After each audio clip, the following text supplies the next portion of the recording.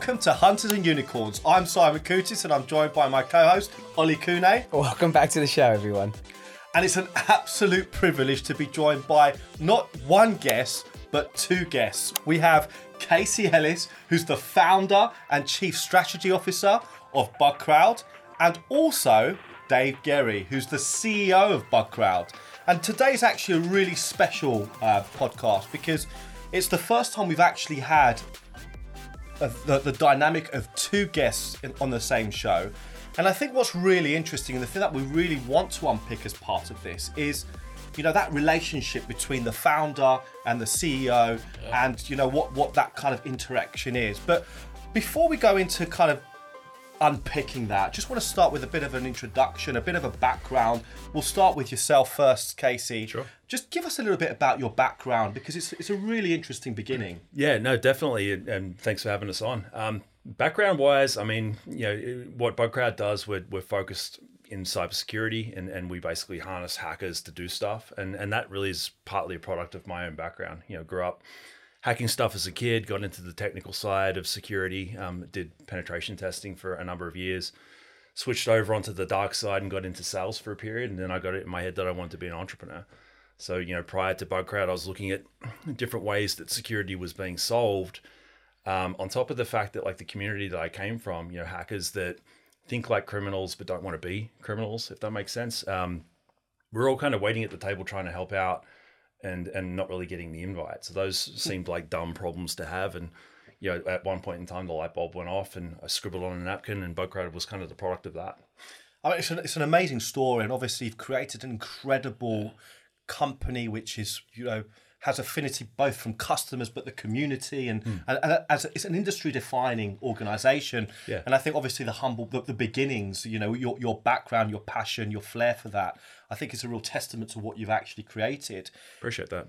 Dave, obviously you come from a slightly different background. I do. So kind of just give us a bit of a summary of where did it all begin for you? Yeah, so like Casey, I spent most of my career in cyber, right? So I kind of grew up in this industry, worked for some really amazing companies, always on the revenue side.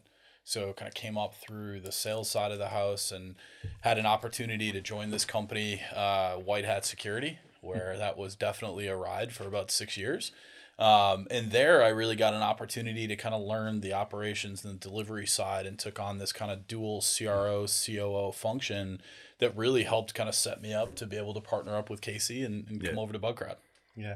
Obviously, during your time there, you were obviously working with a number of the kind of the playbook community, the community that, you know, a whole podcast series. So you've been exposed to elite selling, you know, not just selling the conventional, you know, selling. You've been exposed to what exceptional selling looks like, very elite to an elite level. And that's obviously served you well because that's the foundations, right? I mean, that's ultimately where I learned my skill set, right? Was learn from people that were at PTC and BMC, right? I mean, guys like Jack Napoli were the ones that taught me Medic, right? So I got to learn from guys like that and then have the opportunity to work with, we were talking kind of before we started, guys like Mark Musselman and Dave Boyle and Jim Wilson and others that kind of had an opportunity to kind of see, okay, what worked really well for them throughout their careers? How do I Daveify that a little bit, put my own twist on it, my own kind of personality into it?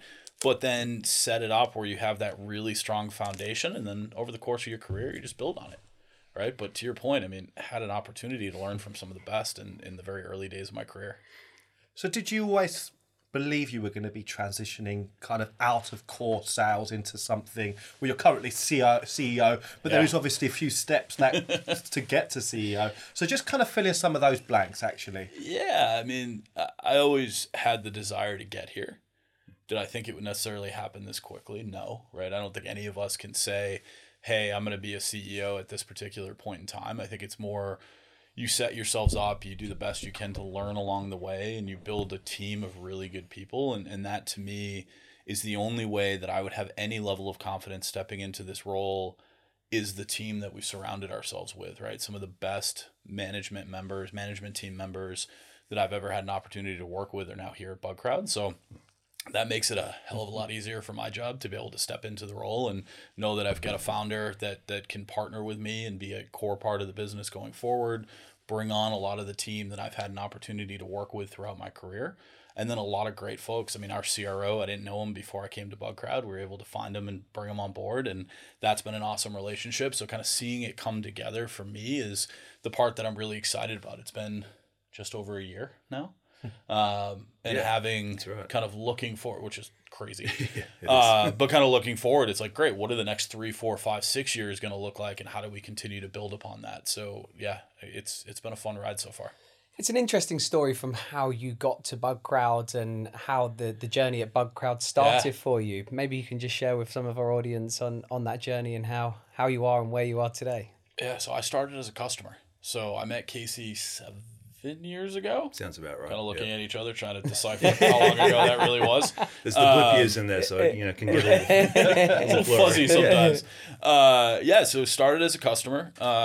When we were at White Hat, or I was at White Hat, we were selling like 6,500 pen tests a year, and I was responsible for the delivery side of the organization at that point. So trying to figure out how are you ever going to staff a bench of talent for 6,500 pen tests a year, and you'd get these big spikes. And I came across this company, Bugcrowd, that had this really cool model of leveraging and kind of harnessing the capacity and creativity that exists in the hacker community and being able to drive outcomes for customers. So had an opportunity to sit down with Casey, learned a little bit more, and realized, okay, this can be something that's really powerful for our customers that we can drive value from. Started as a customer. I think I was Bugcrowd's first $1 million customer. Yeah, you were. If I'm not mistaken. That is correct. And then had an opportunity. We did a bunch of go-to-market partnership stuff together. Yep. I was an advisor for the company for a number of years. So for me, it was a no-brainer, right? I knew a lot of the board members already. I knew a lot of the management team that was here. Obviously had a great relationship with Casey. So there was an opportunity for me to come join the business full-time. It was a no-brainer, right? I mean, this is where I always wanted to be. Yeah. So yeah, super excited for kind of how it's played out. There's a part of that that's that goes back even further as well in terms of the relationship that we had with Jeremiah Grossman and some of the kind of founding team at White Hat. So I actually lent on Jeremiah and Arsnake as kind of startup mentors in the founder CEO space. Right. Yeah. So it was interesting because that didn't feed directly into the commercial conversations that we had with White Hat, but it was, we were already starting to kind of draw alongside each other through that period. So I think when that all came about, there was a lot of stuff that was already set up well in that sense. So, when we started talking, it's like, okay, it's aligned. And then Dave could see what we're able to do behind the scenes. Obviously that gave us the opportunity to connect and get to know each other. And frankly, for me to see some of the stuff that, you were talking about before in terms of your career path, just the credibility that Dave's built along the way. I think that kind of execution pathway, when it came time to talk about, him potentially coming on as CEO for Bugcrowd, it felt like a no-brainer because all of that stuff was evident at that point in time. Yeah. So where were you as an organization before you got introduced to Dave? Well, I mean, in the sense of the customer piece, we were growing. Yeah. Where were we? 7 years ago. So I basically did the founder CEO role at Bugcrowd for the first 6 years, and then pretty much went to have a conversation with the board and said, hey, need a grown up, essentially. and they found you. Well, no, actually. So this is V1. So that conversation really went along the lines of Bugcrowd pretty clearly and obviously hit problem solution fit and proof of pain fit in market like very early on. Like the whole idea of the way that we're basically applying human resource to solve security problems kind of sucks. There's this huge potential in the White Hat community around the world. Like, how do we make it more efficient? That got legs very quickly after we started and kind of kicked the category off. So the whole thing was a little bit like lighting the fuse on the back of a rocket and then kind of learning to fly it as it took off, right? Yeah. Which, frankly, I reveled in that and enjoyed that in that role for a chunk of time. But it got to the point where it's like, if I'm limiting this because the kind of experience that I have in my background isn't the same as people like Dave, I don't want to put a glass ceiling on this business for that reason. Well, that goes both ways too, right? I mean, I don't have the experience or skill set to go found a company and build something from scratch, right? So I think that's what for me makes this partnership work so well is that 100%. I think we're both self-aware enough to be like, hey, that's not what I do. That's not what I'm good at. That's what you're amazing at. So I need you to do that, and let's divide and conquer. 100%. And that's where I think a lot of these relationships start to go off the rails, is when there's kind of the butting heads on who's responsible for what, where's the there's not a clear line of separation. Yeah. There's a lot of gray area, and you have to be comfortable living within that fuzziness of, okay, who does what at what time, and just have really honest conversations around like, hey, let's go do this together. This is really powerful to work on together. Or, hey, I've got a million things going on. Like, can you please own this and run this? Or can you please take this on, or vice versa? Exactly. And I think that's, at least from my perspective, what's worked really well. Yeah, no, totally. That's actually a good, because, tapping back to the question, the first go around, we brought someone in. What Dave is describing right now isn't really how that played out. Right. I think there were a lot of things that got improved from a business efficiency, operational efficiency, cleanliness standpoint, all that kind of stuff. There was a decent set of outcomes that happened through that period, but it got to the point where it's like, okay, those things that Dave's talking about don't necessarily exist within the business. We need to start thinking about someone that we can bring in to lead that actually brings that in. Because as a founder, like, I've got, this thing's got so much runway left in it. I feel like we're not even scratching the paint Haven't even started of the potential of what we can actually do as a category and as a company. And I'm thrilled to still be involved in it. You know what I mean? It's like 11 years in. Usually founders kind of do the CEO switch and they peace out after a year or two. The reason I haven't done that is because I believe in it, and it's still fun, and there's still so much kind of runway and kind of future picture to it. So getting to meet Dave, it's like, okay, this is the right guy for the role. Like, CEO is a heady gig. It's one of those things where if you've got the right character, the right personality, and the right set of skills you're bringing into it, then I believe you can execute on that and actually do it well. And the more I'd gotten to know Dave over the years, when the time came to start to think about who we could bring into that seat, it's like, he's already here. So that was the other part. David actually just joined Bugcrowd as COO a couple of months before. Yeah, beginning of August of that year. Yeah. So, as we're looking around, that was the moment where it's like, wait a sec, they already work here. It's Dave. Yeah. So, it was a really nice setup in that sense. I think, having been through that transition of CEO thing twice now, once being me and the other being Dave's predecessor, this is definitely the cleanest version of that I've seen personally, and it's a good thing in that sense. And so, sitting there in the COO seat, did that give you the ability and the lens that you needed to be able to look in on this and see where the gaps were, what needed to happen, and then to help forge that relationship? So I think the relationship was there kind of from day one, right? Yeah. So there really was no weirdness or awkwardness or kind of that normal adjustment period because we knew each other so well. Yeah. So for me, it felt like old homecoming to come to Bugcrowd, because these were people I had already worked with for a number of years, right? Albeit slightly in a different format. I think in terms of coming in the COO seat, it gave me the ability to really focus my time on, okay, let's look at the underlying kind of framework of the business. Let's look at what infrastructure exists today, what doesn't exist, and really start to think about scalability. Yeah. So when we got to the point of, now it's time, and this is why, again, having a go-to-market background has been powerful in this role. Okay, now it's time to turn on the jets, right? We've got the revenue engine. We've got the right people in place. Well, you better make sure that your business is fit for purpose from an actual infrastructure and scalability perspective. And 100%. That's what the first 3-4 months, hiring the right people. We rebuilt our finance organization, built for the first time, like a true RevOps deal desk organization, have a killer leader in there. Rebuilt the marketing engine from the ground up, rebuilt the people function of business. Like, that all happened to a vast degree before I stepped into the CEO role. So that by the time I stepped into the role, it was already a team that was built. We had kind of a working cadence together. Many of these were people that I was able to bring in. And that, I think, helped accelerate me in the seat quite a bit, because it is a steep ramp. Like, it's a hard thing to explain. What does it mean to go from COO or CRO to CEO? Like, nothing really changes, but in the same vein, everything changes all at the exact same time. So it's like, all right, how do you actually articulate that? And being surrounded by people that oftentimes are much better than me. Like that was the thing for me, is like, all right, like our CRO, I think, is a better CRO than I ever was. Right. And that's a powerful thing. Now, I think I drove our agency a little crazy because I think he was probably the 30 or 40th candidate that I went through.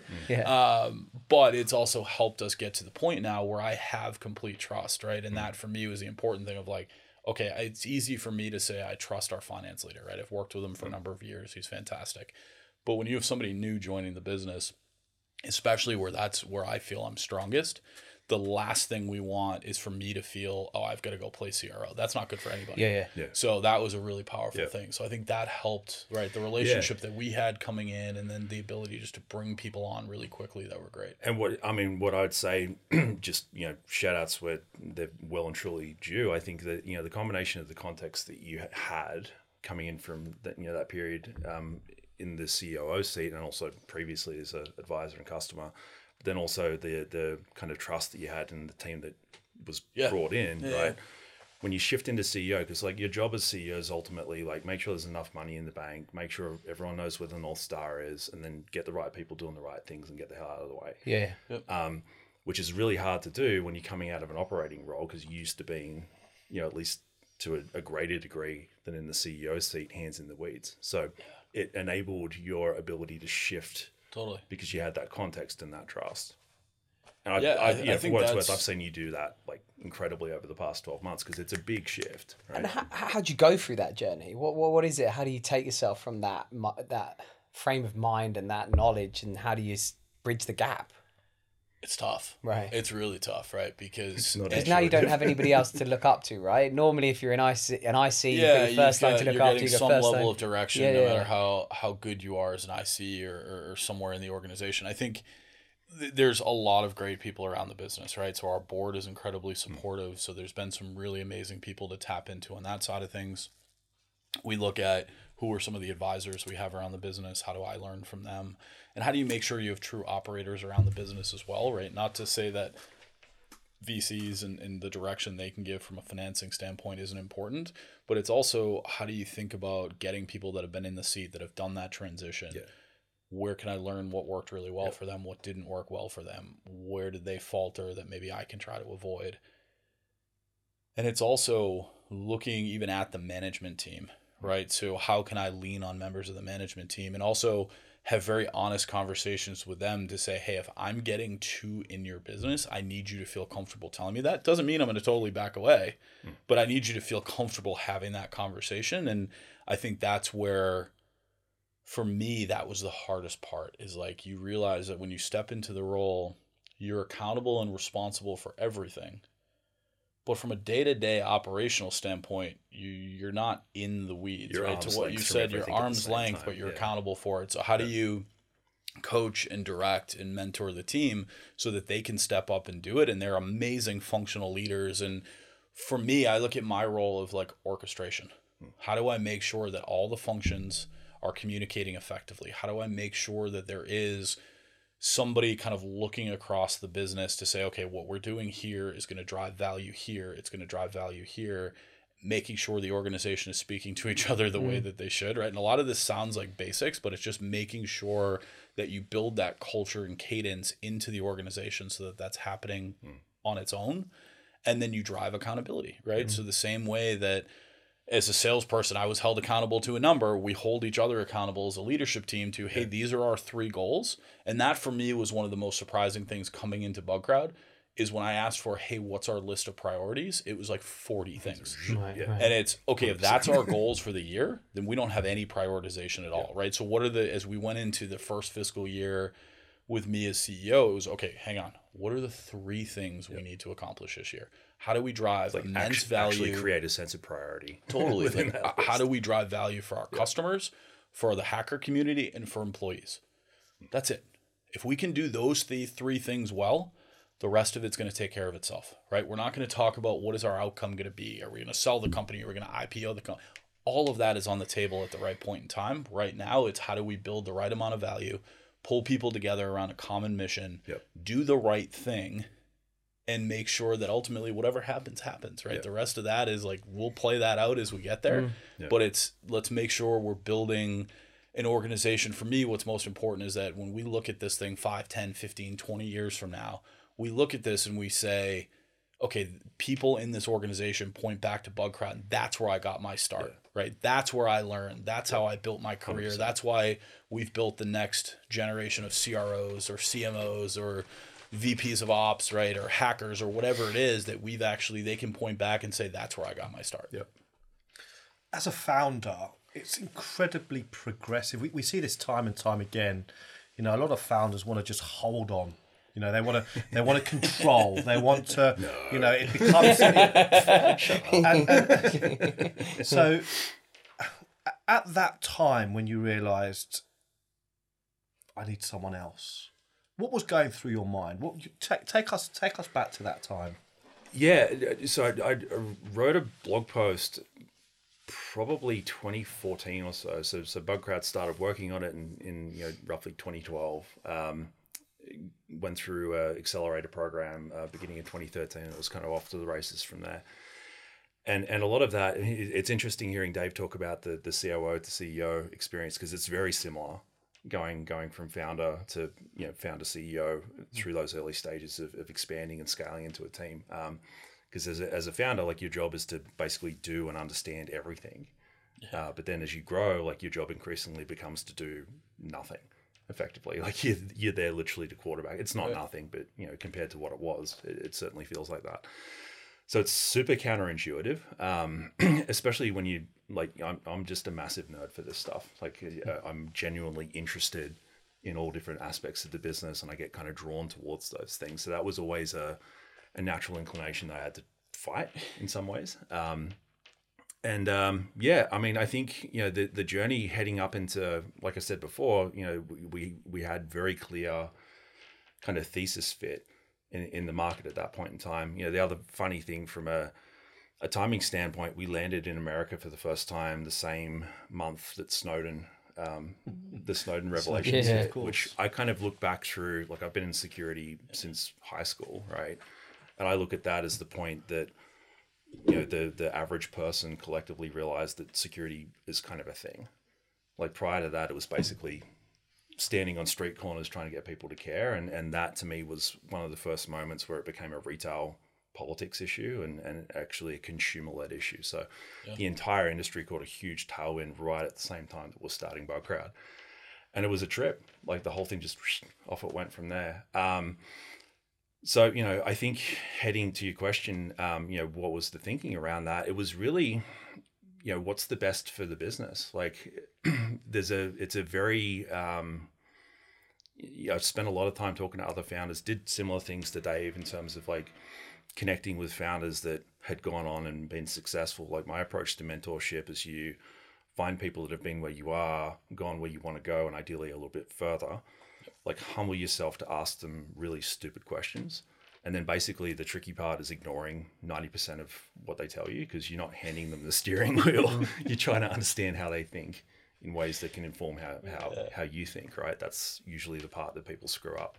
But you've also built that as a core part of the culture at Bugcrowd too, right? Tried so you've done a really good job. I appreciate that. Maintaining that as a part of the culture, and that there is no stupid question. There is no, like, self-awareness is a positive thing, right? And that's, again, it sounds like basics, but vulnerability is not a sign of weakness. No, well, right? vulnerability is inherent to strength, ultimately, right? If you're so kind of set on being correct about a thing, that you're not prepared to be vulnerable, you know, when that fails, eventually it fails catastrophically instead of gracefully, if you're trying to improve yourself along the way. So, like, these are all kind of, you can see patterns in what we do as a company kind of feeding into, you know, how I think about leadership and just growth as a business. But yeah, you know, the conversation with the board pretty much went to the effect of, like, we all want the same things, you know, like, Bugcrowd will always be like my kid.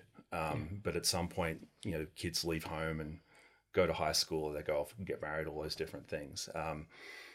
You know, I want to see it be as successful as it can possibly be. And I want to make sure that the right people are leading it and guiding it through the process. I'm starting to feel like I'm struggling with that, because, you know, the other side of it, candidly, was getting kind of tough. Like, the you know, the stress levels and all those different things. It was first go at a venture backed startup, and it did what Bugcrowd did. That's a lot, and I felt like I handled it well for a period there, but then it got tricky. So, talking to the board about it and saying, hey, what should we do? That just became a collaborative conversation where we started to search and kind of off it went. And we found, obviously, Dave's predecessor in that process. That the good thing about that, I think there was things about that I do differently next time around. Probably avoiding burnout would be one of them. And that's something that I talk to a lot of founders about these days, because there's some things that I can look back on in hindsight and say, that's a thing I would have done differently. But the good part about it was it definitely helped kind of prepare for the conversations that led to Dave's appointment, where it's like, okay, here are the things that I believe we actually really need as a business. This is, my involvement. This is where I'm going to be involved. This is where I'm going to stay the hell out of the way as much as I can to let him do his thing. Going back to what you were saying before around taking hands off the wheel as founder. And I think so far so good. It's been a journey, that's for sure. How does how do you ensure that this, with passing on the baton, passing on the responsibility to other individuals, how does it stay fresh and how does it stay exciting for you as in the seat that you're in at the moment? I mean, I think so. Dave's talking like you talked a lot about the CRO and the operational experience. I think the other thing that we really clicked on is that he's kind of a security geek as well, and that's normally attributed to not the CRO side, the more kind of the technical side of things. But when we're talking about the actual problem solution fit and solving things in the market, there was always, like, basically I trust his understanding of that aspect of what we're doing, and we connect a lot on that side of things. So I think that was a key part of it. Coming into it, I mean, staying excited is, I can see line of sight to the bigger picture. Like, Bugcrowd was always about, like, let's change the way that we view the cybersecurity playing field. There's this idea of the defender's dilemma, and the fact we have to, outsmart all of the adversaries that are out there. That's impossible with, one person being paid by the hour, or, whatever automation's up to at the time, because they're just going to outcompete that, because that's their job as bad guys, right? Like, the idea of being able to level that out and engineer creativity into the gaps that exist, and continually do that regardless of what pops up, AI, quantum, blah, blah, blah. Yeah. There's all these different things that might happen in the future. We're ready for that. Because it's a creative set of problems that we've got access to, that we can engineer into the gaps that creates from a security standpoint. I get jazzed about that, right? Because, like, that was my vision starting the company. It's not just bug bounty or VDP or any of these particular products. It's like, humans are a part of the solution long term. Let's lock that in and like basically transform the way that this stuff gets done. What we've done so far is impressive. I'm proud of it. I'm proud of everyone who's worked on it, but it's, like we said before, just kind of scratching the paint off. And I get genuinely excited about that, because I want to see it done. Did you feel you're in the ideal seat, that you would, if you could have ever carved out the perfect job, the perfect role for you, you're now sat in the perfect seat, because you've got the business side? You strike me as you said, somebody that loves technology. You love getting involved with the strategy. Yeah, I mean, I think this is a common thing for founders, but I definitely think that I'm, kind of a poster child for the idea of, like, a founder doesn't ever really have a clear bucket that they fit in. Because I love sales, I love marketing. I view a decent chunk of the problem that we've had to solve over the past 10 years is evangelism. Yeah. And, like, literally, the first 5 years of Bugcrowd was explaining to the market that hackers aren't always evil. Do you know what I mean? Literally, which is a marketing problem. Yeah. Right? Yeah. So, I see the whole thing as basically building Bugcrowd as a machine, not just a technology solution or a crowd solution or a GTM solution. It's the entire engine that works. And the fact that, in the strategy role and in the founder role, like, I think founder, the fact that you're doing a little bit of everything's kind of intractable from that title. That's just sort of goes with the gig, and that's fine. But defining it more closely into this chief strategy officer title, it is the perfect gig in a lot of ways, because it's, it gives me the opportunity to feed into different parts of the business that are going to create the most leverage into whatever next thing we're pursuing. What do you think are the fundamentals that are required for this dynamic to work? Trust, I think is kind of the biggest thing. Yeah, I think it's trust, and it's just kind of dropping the ego at the door, right? And realizing like, hey, we're in this together. We're marching towards a common goal. We don't have to agree every single day. In fact, we shouldn't agree every single day. If we agree every day, then clearly we're not pushing the boundaries far enough, and we're not having the real discussion and the real conversation.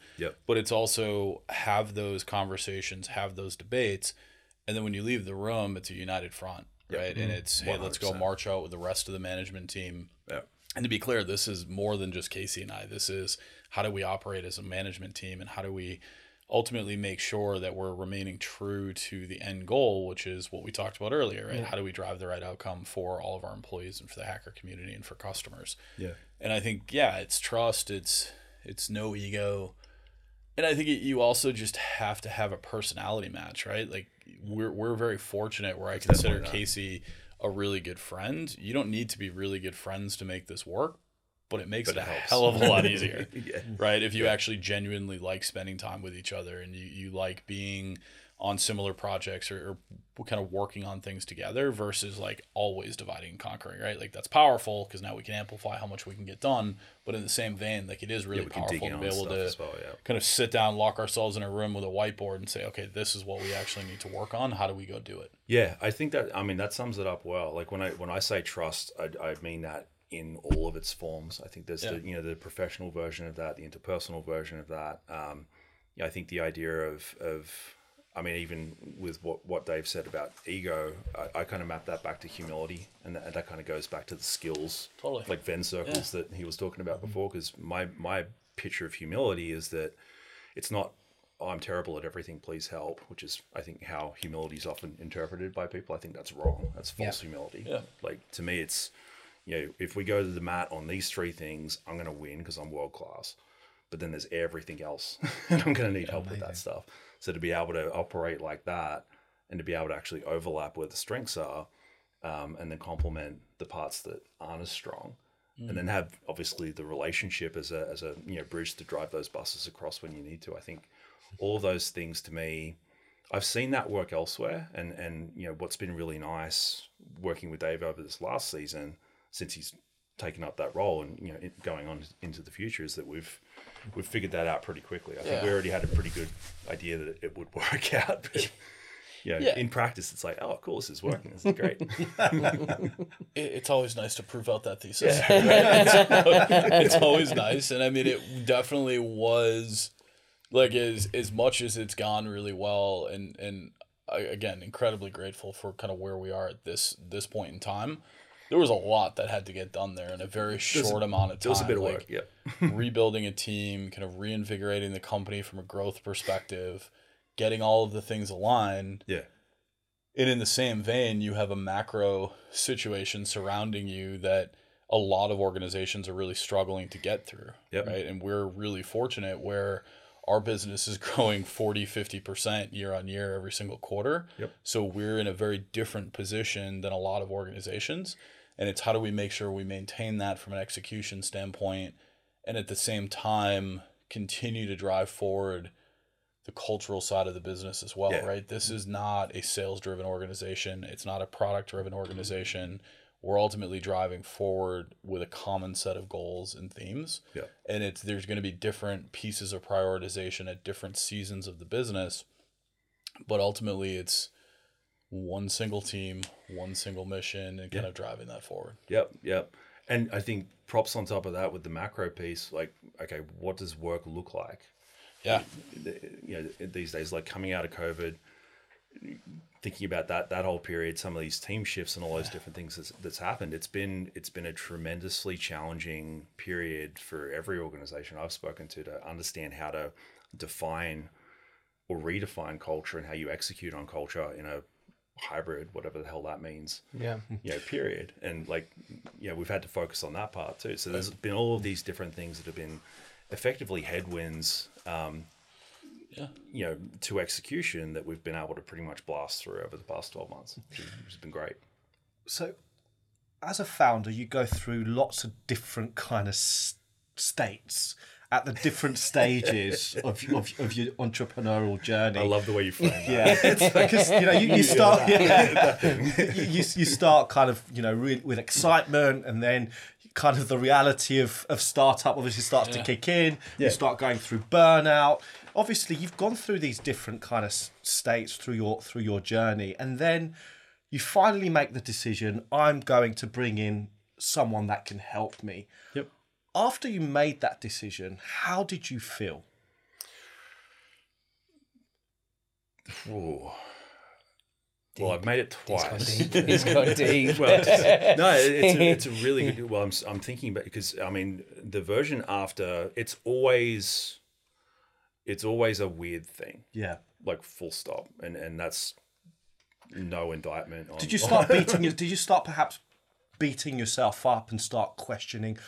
Was I not good enough? Was did you start kind of really questioning yourself? Definitely the first go around. Like part of what I did, I was pretty deliberate. You know, the way I was rendering out, the way that conversation happened. The first go around, I'm leaving out the parts where I was very deliberate in maintaining control and influence over the selection process, because we went out and did a search and did all those different things. You know, I took the chairman role and basically just did everything that I could to reinforce externally and internally that I'm not checking out here. This is something that is something that I actually feel is best for the business, but something that I intend to stay involved in, and will then shift into the process of trying to figure out what that means and what that looks like. I think post decision, that shift is hard. And that's when the stuff that you're talking about kind of really kicks in. The whole like, oh, did I screw up? And like, you know, what could I have done better? I fundamentally don't believe in, like, I do believe in regret, because sometimes regret just happens. But the idea of dwelling in like, oh, you know, it's kind of a waste. Did you question if you made the right decision? Oh yeah, for sure, 100%. But this is a part of what I go back to now with founders when they're asking the same question. The funny thing about that process first time around was, you know, a whole bunch of founders reaching out on behalf of someone who totally isn't them. wanting to know, like, how did that work and how do you feel about it and all those different things. Because something about the you know, the founder CEO seat in particular that's not super intuitive is that it's insanely lonely when it comes to making decisions like this one. Like, even talking to my spouse about it, oh, do you think I should step back from CEO? Of course you should. You're working your ass off and you're like stressed all the time.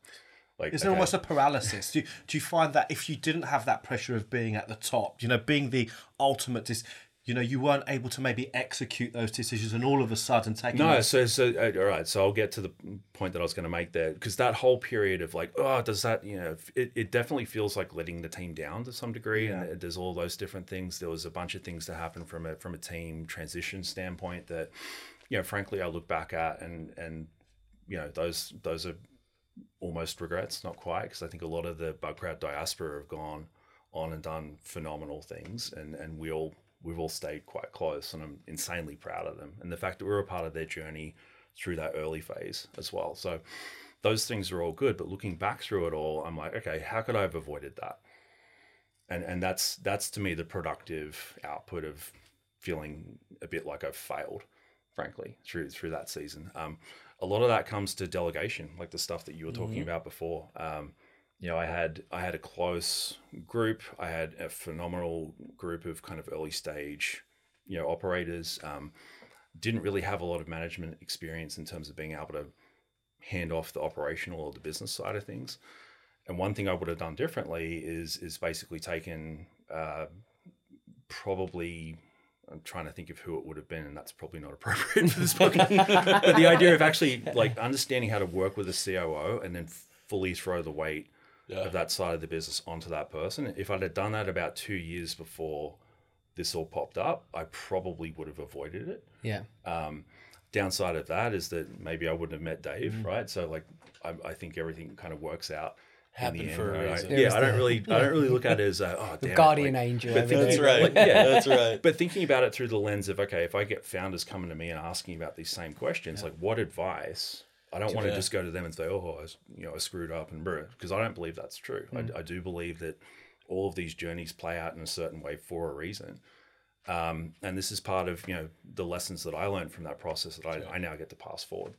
So what would the best advice be? You know, if a founder approaches you and says, "Look, I'm not too sure, right? I'm thinking, you know, this is my baby on the one hand. On the other hand, I'm not sure. I'm at burnout. I'm tired. You know, they're at conflict. What's the advice you give them at that point? Yeah. So the at burnout part, let's take that off the table for a second, because I think that's a different conversation. I think anyone who's in the founder CEO role, you should be able to like look in the mirror and ask yourself, am I the right person to be running this thing? And be completely unafraid to do that. Like if you're scared to ask that question, that's going to be your first problem. Right. So because, you know, going back to what I was saying before, like you'll always be its parent, but at some point, you know, it might leave home, and as its parent, you want the best for it. Mm-hmm. So to be able to start to like, you know, separate your thinking out from being the person who's like kind of controlling and steering the thing to, okay, I'm releasing it into being what it can be. That's a really important thing to get your head right on as a founder, especially when it starts to work. Right. I feel like I actually did that part reasonably well. So that's probably the first bit. You know, the second bit would be take the parts that you suck at that are critical to the business. Like the way I've always grown early stage teams is look at the things that I'm not good at first, and then try to build into that, but then have enough of a Venn circle overlap that we're kind of all working together, which works out to about 20 people. And then you've got to start to instantiate hierarchy and things like that. But if you're talking about that initial group, like that's how I've traditionally done that, and it works really well. But you've got to stack rank that as well. So what are the things that are critical to the business, and then how can I make sure that I've prioritized that part and then thrown the weight of that onto that person? So that's the trust piece that we were talking about before. Because looking back, that's the part that I didn't do very well. Like I kept on trying to take those pieces back, and that mounted up and mounted up and mounted up to the point where it was, you know, kind of causing burnout. It's kind of the same way that you scale an organization or a business, even at this stage of company, right? Like it's how do we make sure we've got the right people in the seat that have headroom? If we feel like they're approaching their ceiling, how do we up level them? How do we get them to the point of kind of coach them up to being able to take on more and bigger pieces? And in some cases, you do have to realize that every one of us has a time and a piece of the journey that we're going to be here for, right? Like I talked about earlier, like I'm not the guy to come in at a really early stage business, right? I can come in at the 10, 12, 15 million. Great. I can help scale. I'm not the early stage guy. And I think there's a lot of people too that may not be the scale up side, right? So a lot of what you're talking about, you went through as a founder, we're going to go through that again, right? And making sure that we have the right people around the table. And then when we get the right people around the table, how do we make sure that we get the hell out of their way and support them as much as we can? Like the orchestration piece becomes just as much of how do I remove obstacles, right? How do I make sure that as folks are looking to do things, whether that's externally, whether that's helping the go-to-market team, whether that's internal obstacles, board obstacles, whatever it might be, like that's a big piece of this, so that ultimately the people that we bring on board to help operate the company day to day can actually go do their thing and be effective doing it. Yeah, this is like one of the things that I've actually really treasured from the decision to stick around all this time, because I think there was definitely a period there where it was like, okay, I'm not sure if this is going to continue in the direction I want it to. If it's not, then I'm going to, you know, detach myself. Yeah, well, impart everything I can from a value standpoint, and then peace out and sleep for about 6 months and do it because I'm a founder and that's what we do. And the decision to stay was really mostly informed by, you know, my belief in the vision and the potential of the company, and the fact that I wanted to see it in the best hands possible, and that's kind of what ultimately let us here. But what that's given me the opportunity to see over that time is that, what you just said is exactly true. Like a lot of these principles, they change in terms of their nature, you know, the people that you're bringing in, the skills they have, the kind of outputs you expect, like their context, all those different things. But the fundamentals aren't that different. Yeah. Do you know what I mean? Like if you make sure that you got those parts right, then it's just a matter of scaling on top of that and contextualizing it to the point of the business that you're in. Dave, when you joined as an advisor, did you initially start advising from a go-to-market CRO revenue perspective, or did you come into... Yeah, so it was on the go-to-market side. It was also specific to how do you do go-to-market within cyber, right? So within not just the broad cyber landscape, but then you kind of narrow in on, okay, application security, and then within AppSec, there's a lot of different angles to it, whether it's the development side of AppSec, kind of the perimeter side of AppSec, what we do from a crowdsource standpoint. Like, there's a lot of pieces to that market. So it was more about, okay, as somebody that's running a fairly large revenue organization, operational organization at White Hat, how do we then help organizations that at the time, I don't know how big Bugcrowd, what is it at that point, but maybe 15 to 20% of the size of White Hat at that point. So it was, okay, we had just come through a lot of what Bugcrowd's about to go through. Here's what you should do, and here's what you probably should try to stay away from, because we tried that and it didn't work, or whatever it was. Yeah, because we often, obviously, you know, there's Simon alluded at the very beginning part of this show, obviously we're very entrenched in the playbook community, and we talk to many reps, many sales individuals that find it really hard to apply the playbook and medic against in the cybersecurity market. Any advice you can give, and how have you been able to kind of build the Dave playbook, or adjust the Dave playbook so that fits? So very early in my career, one of the VCs at Veracode said something really interesting, and this has stuck with me to today. You're going to sell to the same 100 people for the rest of your career. They're going to move to all different companies. They're going to move to all different organizations. But whether it's 110 or 90, it's going to be around 100 people that you sell to throughout your career. And you have to become a trusted advisor to them, even more so within cyber, because CISOs and heads of cyber are being told on a daily basis by vendors, we can solve it all. You won't get breached if you buy my tool, right? And they say these things. The reality is none of that is true. It's all about defense in depth. It's about adding the layer. It's about having the processes and the methodology around the tool set, right? Some of the largest breaches in the world that we've seen had every tool under the sun, right? So it's, how do you approach those conversations as a trusted advisor? How do you approach those conversations with empathy, right? It is really hard to be a CISO in 2023, about to go into 2024. That's only going to get harder. So these are folks that, I mean, we talk about burnout on the founder side or burnout on the executive side. The burnout on CISOs today is unbelievably high. So it's, how do you approach those conversations? You can still run your sales methodology, right? You can still have metrics that you're using to sell, but make sure they're believable. Don't come in with, we're going to save you 700%. Stop. Like, that's not going to be believable. It's, hey, this is what we can help you drive. This is how we can make your team more efficient. We know you're struggling with headcount. We all are. So this is some of the things that we can do. Or, and here's evidence that we can step into your problem with you. And it comes back to, especially in cyber, it's so reference-based that if you don't have strong relationships with your customers, and your customers aren't out advocating for what you do and who you are as an organization, it's not going to work. So again, you can run the medic playbook, you can run the process, but remember, it's a framework. It's not an SOP manual that you drop on the table and this is going to work everywhere I am. The framework's going to work. The thinking behind it's going to work. But you still have to tailor it to your market, your business, your style, and how do you drive? I mean, there's things like decision process. Well, you can run the decision process no matter what you're selling, right? You need to understand what the customer's process is. Can I influence? Great. If I can't, then what does that mean for me and my deal or the economic buyer? Like, that is all there, but you have to approach it with much more empathy. You can't be that in-your-face salesperson that maybe you can if you're selling to a CRO, because we're a little bit more used to dealing in that environment. In terms of your unique journey, you've come from sales. You've made the transition to CEO. There's lots of people that, you know, lots of our listeners, lots of our viewers that are obviously thinking about career progression and thinking, you know, what's next for me? And I imagine quite a few of them do fancy themselves to kind of take that step to CEO. What advice would you be giving to those individuals that are perhaps considering that or thinking about going in that route with their career? Careful what you ask for. I was waiting for that. I think you've got to understand, what do you really want to do, right? There are a lot of pieces of being a CRO and being in front of customers that I miss.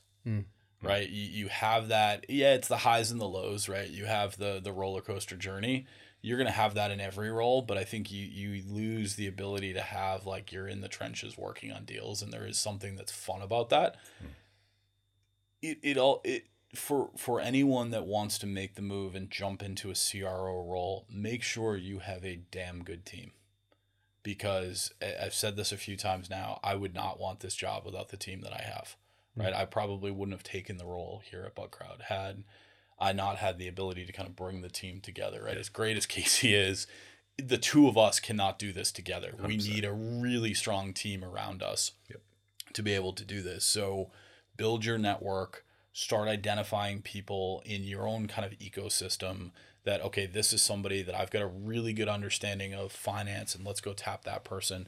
And even as you're a salesperson, start to learn the different pieces of the business so that you're not just viewed as the salesperson, right? You're viewed as somebody that has cross-functional understanding. And that's, for me, is also the difference between a VP of sales and a CRO.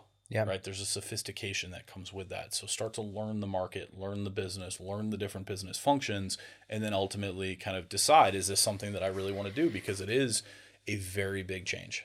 Yeah. Is there any, if you're identifying whether I've got the right soft skills for that role, what are some of those soft skills that you really need to consider to be good at the job of a CEO? You have to love coaching people. Okay. Because it's no longer your success. Yep. It's always your failure. So to be clear, right, if the business doesn't do well, that's the CEO's job to stand up and say, I failed. But anytime something goes well, your team did well.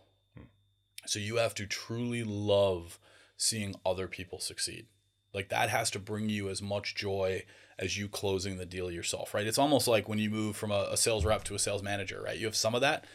This is even more so. Like, do you truly appreciate seeing the product team come together and come up with this amazing idea?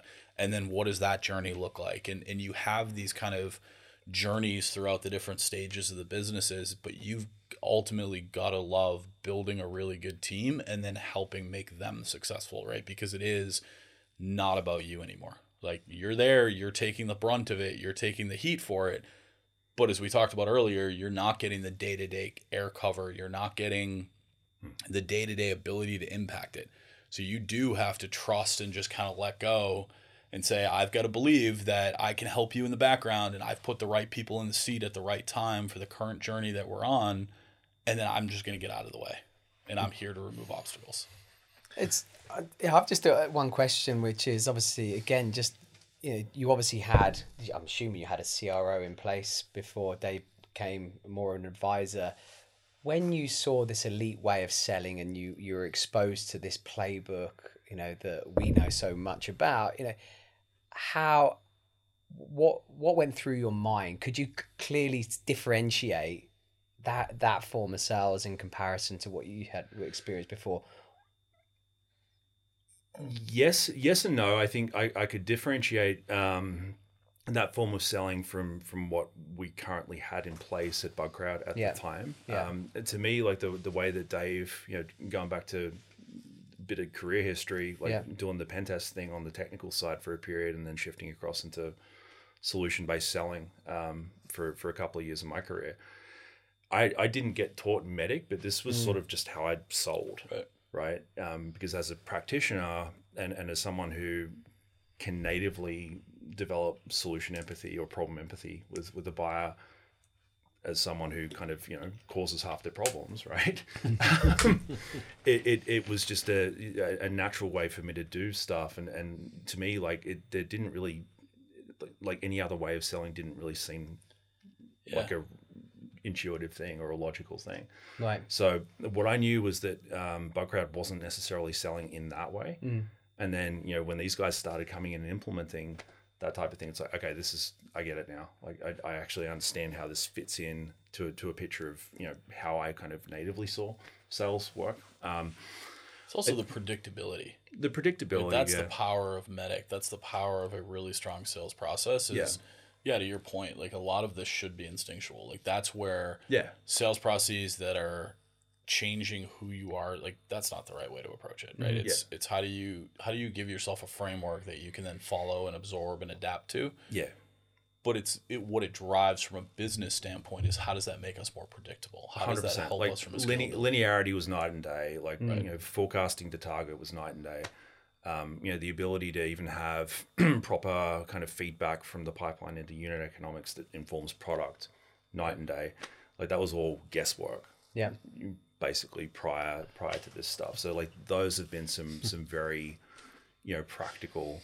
Hurts my heart a little bit. Not to put too fine a point on it, but guesswork in the sense of like going back to what I said before, like we've always had this very kind of compelling proof of life statement in the market, and I think one of the kind of the downsides of starting a company that does that is that you can confuse that with product market fit. Right? It's like, okay, everyone has this problem, we've got a solution to this problem, everyone wants to buy it. Great, we've figured out PMF and we can just crank the handle now.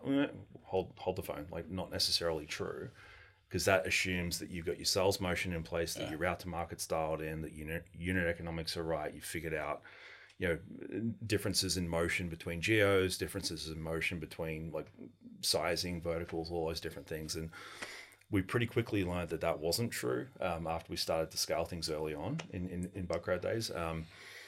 When this stuff started to get proper repeatability back into it, then all of a sudden we can start to look at the overall, product to market fit from a unit economic standpoint and clean it up and continue to innovate on that too. So what does the journey at Bugcrowd look like going forward from here then? What's the big plan? What's the big vision? Where are you going? Who wants this question? Who wants it? Is this the point where you let go of the vine? So all right, we found the line. No, I can answer that question. This is one that we both like. Part of the joke here is that we both are excited talking about this, right? Because we 100%. Finally feel like we're at a point with this business that it is truly ready for prime time, right? It's ready to scale. We're seeing growth in the 50s, right? Like that doesn't happen at a business this size, especially in the market conditions that we're in. Yep. So we finally feel like we've got that flywheel going. So as we now fast forward, it's great. How quickly can we get to an immense scale where we're profitable, where we're driving the right customer outcomes, we're driving the right shareholder outcomes that ultimately open up a lot of doors for us. So if we look at the next 12 months, well, we're going to grow this thing 40 to 50% next year. We're going to add 100 plus people to the business, right? Those are the things that we're really excited about from a tactical perspective. But from a market vision standpoint, it's there's so much that this platform and this community is capable of doing. So how do we continue to work with our customers, work with the community to identify, hey, this is what we need. This is a gap that exists in the market today. And this is where we want to take this thing long term. Yep. And that's the part that gets us really jazzed is, all right, we finally have the team and the platform and the product and the organization to go execute on this. Now we get to be solely focused on operating and executing the business, and all of the BS is kind of to the side at this point, right? So now this is the fun part. Now we get to play from a vision, because I mean it's always been the fun thing about Bugcrowd. It's part of what's so profound about its value, but from an execution standpoint, like you can't eat the entire elephant all at once. So the question becomes, which parts do you eat next? And I think for us, like the elephant itself is huge. Like the next parts go back to what Dave was saying before. Like the core of it is, how do we drive return on investment in as profound a way as possible for the customers that we're defending and for the hackers that are contributing. And then for us, what are we doing in the middle with the data and all of the technology, the use of ML, AI, all of those bits in the middle to facilitate that, to make the whole thing go faster. And it's literally just a flywheel. So, I think making that part of what we've actually built more evident to market, that's a big part of what I see, happen over the next 12 months. Because I do think that our category just in general has been bucketed as a bug bounty platform space, which annoys the hell out of me, frankly, as the kind of the person who broke ground on the category itself. But, it makes sense, because bug bounty was the term we used to explain to people that hackers aren't always evil back in 2013. So it kind of stuck, and we're in the process of explaining our way beyond that. The reality is we do so much more than that, and we always have. So part of it's articulating that out to market so they understand that, and they're interacting with us in that sort of way, and then expanding into adjacencies beyond what we're doing right now. It's gonna be a lot of fun. It sounds amazing. There's a lot there. There's a lot there. I mean, it is an incredible story, an incredible journey, and I think this is the time when we kind of reflect on what we've spoken about today. Obviously, this is a very, very unique dynamic, having a founder and a CEO, you know, and I think this is a great example of it really working in a very symbiotic way. And I think there's this, it's evident that there is this trust and this unity.